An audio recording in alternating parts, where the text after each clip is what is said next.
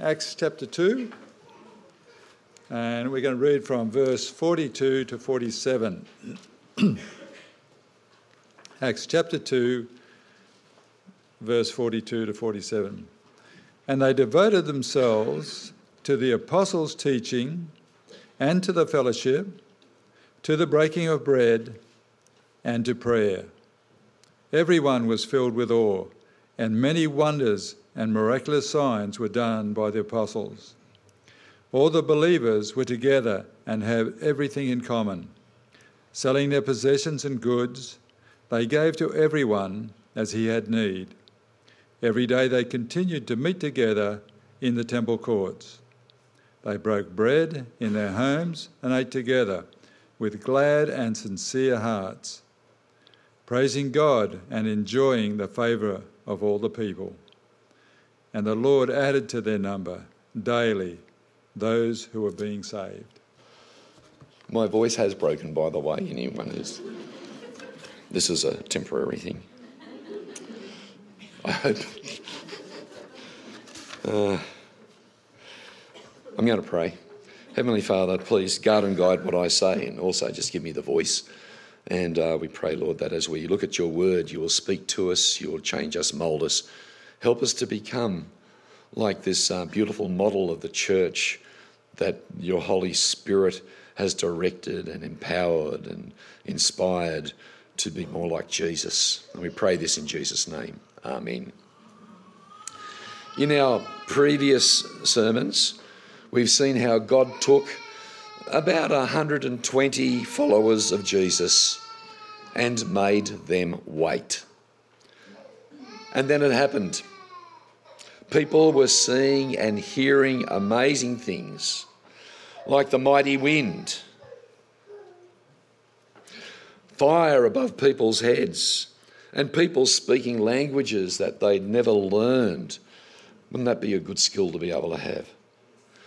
But something, yes, wouldn't be so much. For Wycliffe, I made the mistake of saying Tyndale this morning, didn't I? Yeah, they need it as well.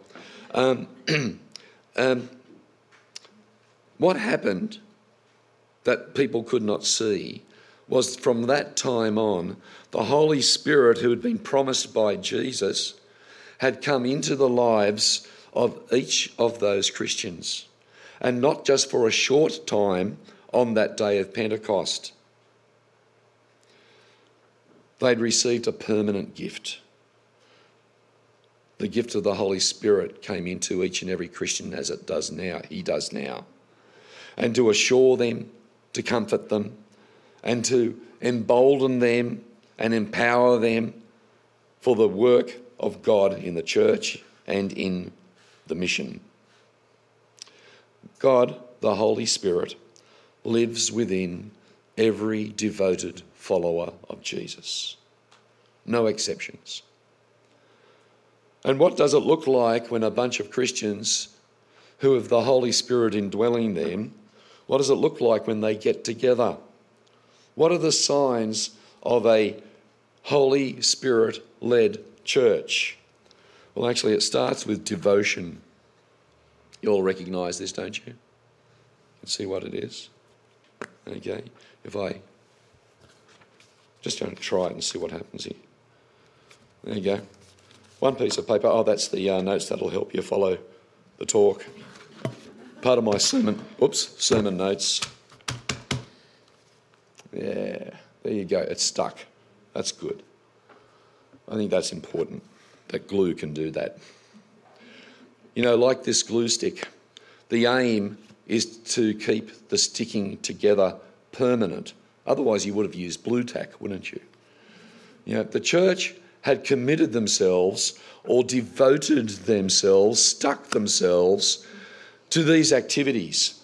And you get the sense of God's approval of their decision, of their commitment, of their intention to stick together and stick on these devotion, these principles. To be glued to something also infers there's not room to be glued to anything else. Here's an example. You may know someone who gets glued to the TV. I was just trying to work out. It sounded like more women laughed at that point.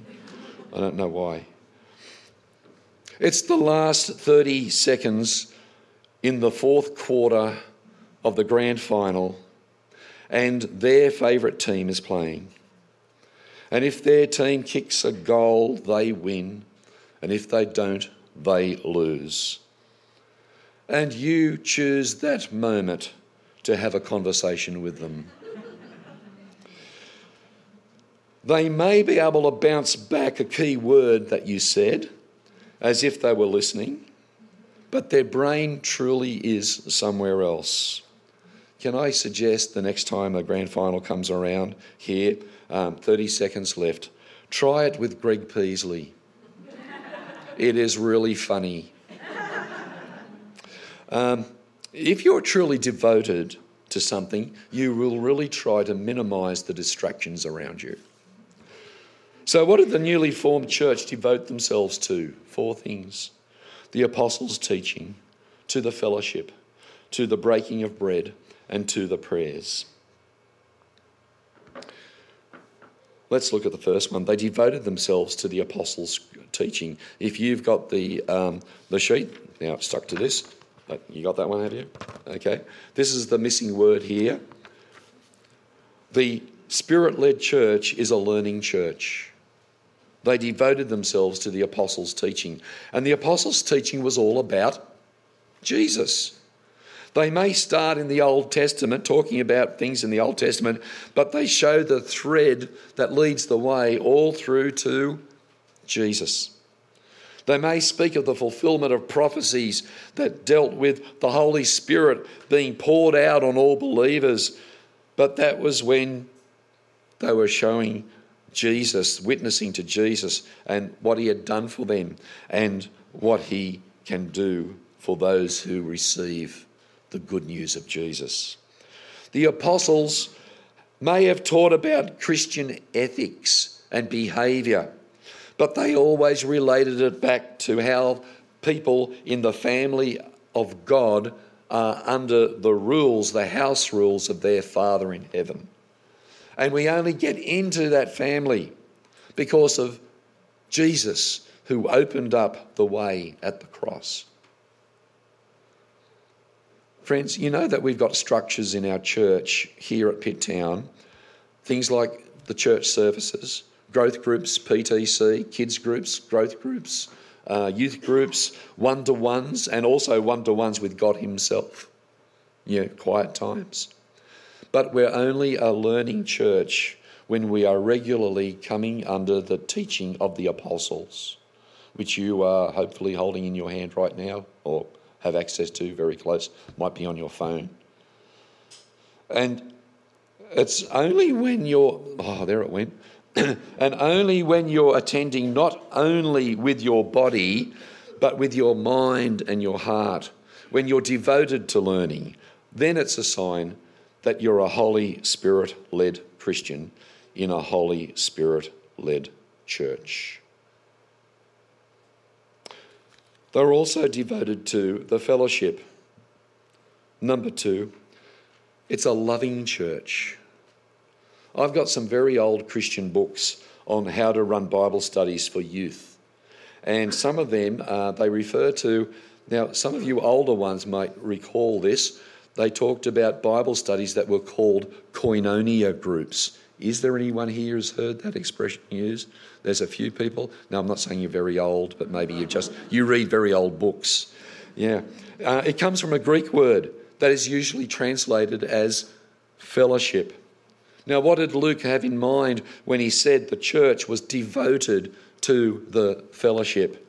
Here's some clues in the verses we've got on your sheets. 1 John 1:3, it is linked to our fellowship with the Father and the Son. Fellowship is something that is ultimately very spiritual. It's with the Father and his Son, Jesus Christ. If you go to 2 Corinthians 13:14, interesting addition, Paul finishes his letter with a prayer that the Galatian Christians may experience the fellowship of the Holy Spirit. So Fellowship involves the Father, the Son, and the Holy Spirit, and us. And for the practical minded among you, you can check out 2 Corinthians chapter 8, verse 4, where Paul tells the Corinthian Christians that another church in Macedonia, the Macedonian Christians, had continually begged for the privilege of sharing, of fellowshipping with the Christian churches that were struggling financially. The fellowship there was linked to supporting other Christians in a very material way. Fellowship is more than having a cuppa and a chat, although it can, and I hope, includes that. Especially the way my throat is, I want to have some fellowship later on with someone over a cuppa. I like Ronald Sider's quote, and you've got it there. He said, "For the early Christians, koinonia was not the frilly fellowship of church-sponsored bi-weekly bowling parties. It was not tea, cookies and sophisticated talk in fellowship hall after the sermon. It was an almost unconditional sharing of their lives with the other members of Christ's body." And sometimes it was involved with the local body, and sometimes it is fellowshipping with Christians in another church. When our church has a passionate desire to support our missionaries financially, emotionally, prayerfully. Have you had a chance to think, have I missed anything? Is there anything else? Yeah, that's okay. Okay. When we do that, we act out being a church that is devoted to the fellowship. When we approach our finances with an attitude of, how can I best serve the Lord with all the resources he has given me? Then you come across a loving church. When this is a place where people sense that the leaders use their delegated power to serve others and not to lord it over others, you've encountered a loving church. When people care more about making and healing relationships than protecting their own egos, then we've seen a spirit-led church that is a loving church. When people who haven't been to church for a while are rung up or visited and asked if there's some way that we can help, then we experience a spirit-led church that is a loving church. It sounds attractive, doesn't it? Imagine a community that is so known by that kind of love for all of the members that they were, in verse 47, they're having favour with all the people. The community, the larger community around, were looking at the church community and saying something extraordinary is happening here. Something supernatural is happening here.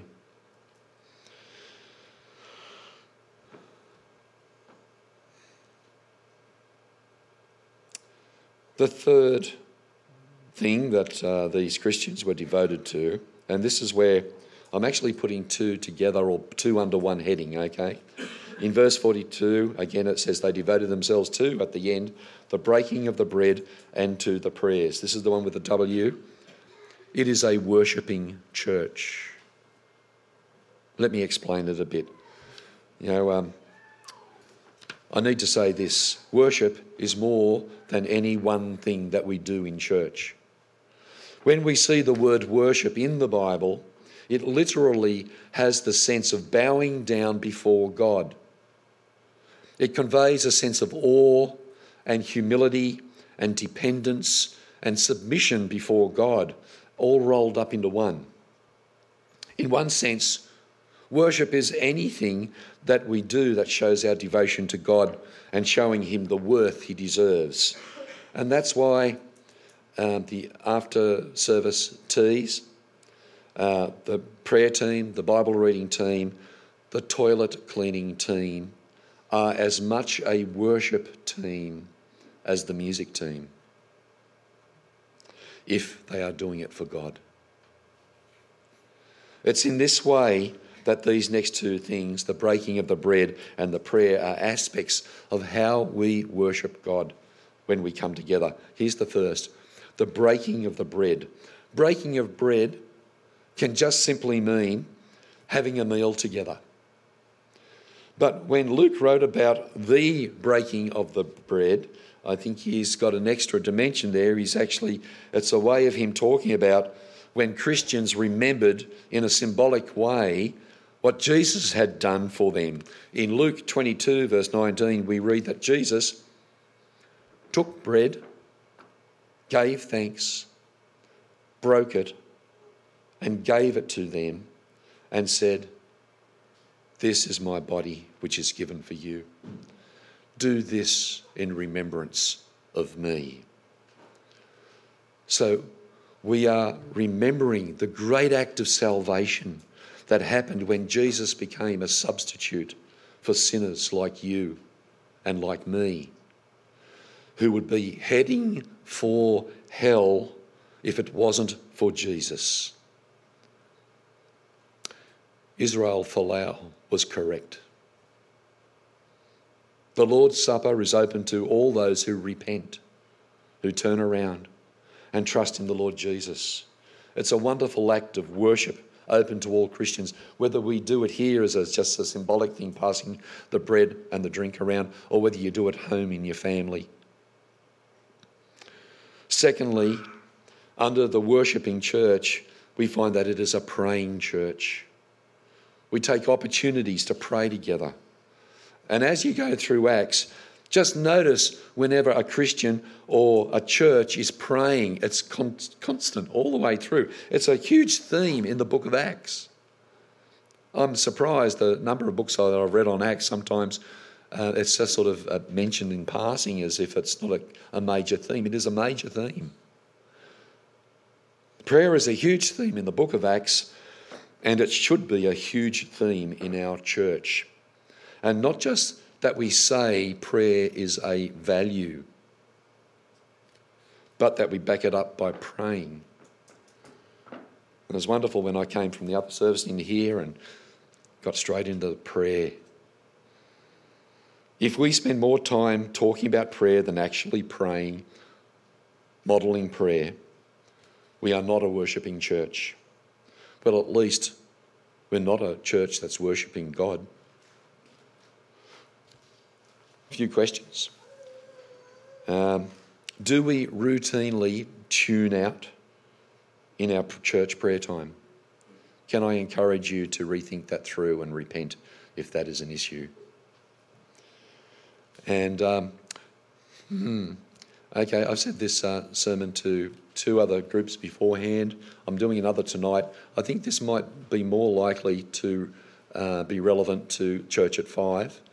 Maybe not. What about messages on the phone while our heads are bowed? It really looks like praying. It's not multitasking. It's worshipping a God other than the God of the Bible at that point.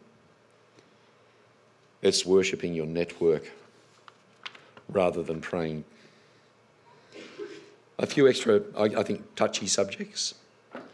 When we decide that something is more important than our church's Saturday prayer meetings, could it possibly mean that we are worshipping our sleep-in time or our sports or our children's sports more than God?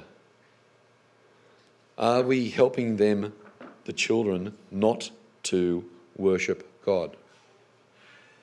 I'm not trying to attack anyone's sport or children. I'm trying to attack potential gods, false gods, idols. Here's two scenarios. Here's the first scenario.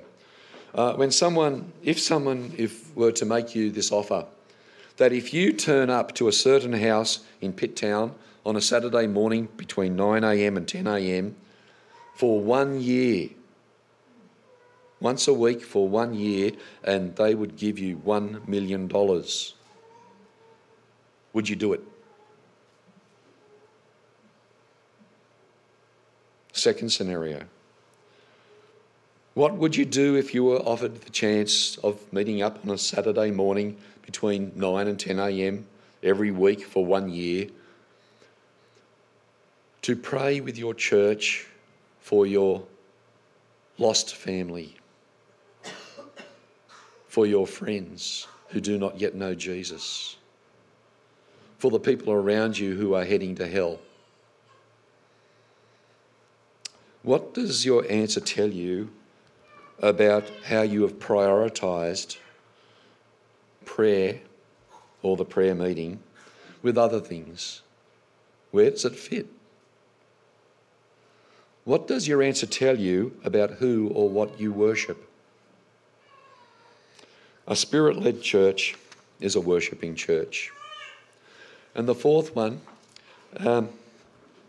this is not one of the things that the church is actually mentioned as being devoted to. It's in verse 46. And every day the Lord added to them those who were being saved. It begins with an E. It is an evangelistic church. That is, it's a church that has a heart for evangelism, which is proclaiming the good news about Jesus.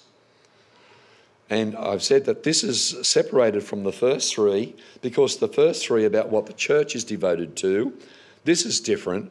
Luke tells us that the Lord, that is the Lord Jesus, he is devoted to it and was adding to the church each day. It starts with an initial 120 people, then 3,000 people in verse 41. And the Lord is doing the adding. The actual numbers that were added are not recorded. I'd like to know how many were being added after that, but God obviously knows I don't need to know. They were being added. And when you read the rest of Acts, you can see that evangelism, getting out to people and sharing the gospel, was obviously on their agenda. They did evangelism. But here, it seems that Luke is showing us how the way the church lived out their dependence on God by the things they were devoted to, that was a very real part of how Jesus added to the numbers. The church attracted people, not because of fancy buildings or fancy building programs, but people saw Jesus in the lives of the Christians. We've had Philip Jensen speak here, and the only reason I'm saying what I'm about to say is because he's already said it and I can sort of hide behind him. He wrote an article and he wrote in this article that the church is not for evangelism. I don't think I'd have the guts to say that without actually quoting it from somewhere else. The church is not for evangelism. And you're thinking, what's wrong here? Has he gone off the rails? Have I misunderstood him? And then he goes on to say, rather, evangelism is for the church. What he means is that the church exists for God's pleasure. Evangelism is a tool that God gives to his people to bring other people into his glorious kingdom forever. God gets excited when sinners repent and come into his family where they can be nurtured and grown and become more like Jesus. And you know where that happens? In church. When you understand that the Father, the Son and the Holy Spirit get excited about the bride of Jesus, who is the church, you can see what we should be excited about as well. Telling people about Jesus builds the church. You might do it in an hour or less by going through 2 ways to live with someone. Or you might do a 6-week course on Christianity Explained. Or you might go with a non-Christian friend to one of Greg's life courses. Or you just keep plodding on with conversations you've been developing with your friends and your family and your neighbours. However you're doing it, our mission is to make disciples of Jesus as you go into the world. But don't forget, our ultimate goal is to see them in heaven, isn't it? And as they enter heaven and we see them up there someday, the ultimate goal is enjoying what they're now enjoying and praising God forever And in that process, we see that that brings joy to God. And that is something praiseworthy. That glorifies God. That's what we're here for, isn't it, brothers and sisters? We've looked at the question, what are the signs of the Spirit-led church? Got to finish off with something a little more personal. The question that each of us now has to answer is, are the signs of the Spirit-led Christian in your life? Another way of saying it is, are you being led by the Holy Spirit? Are you learning? Are you loving? Are you worshipping? Are you evangelising? Amen.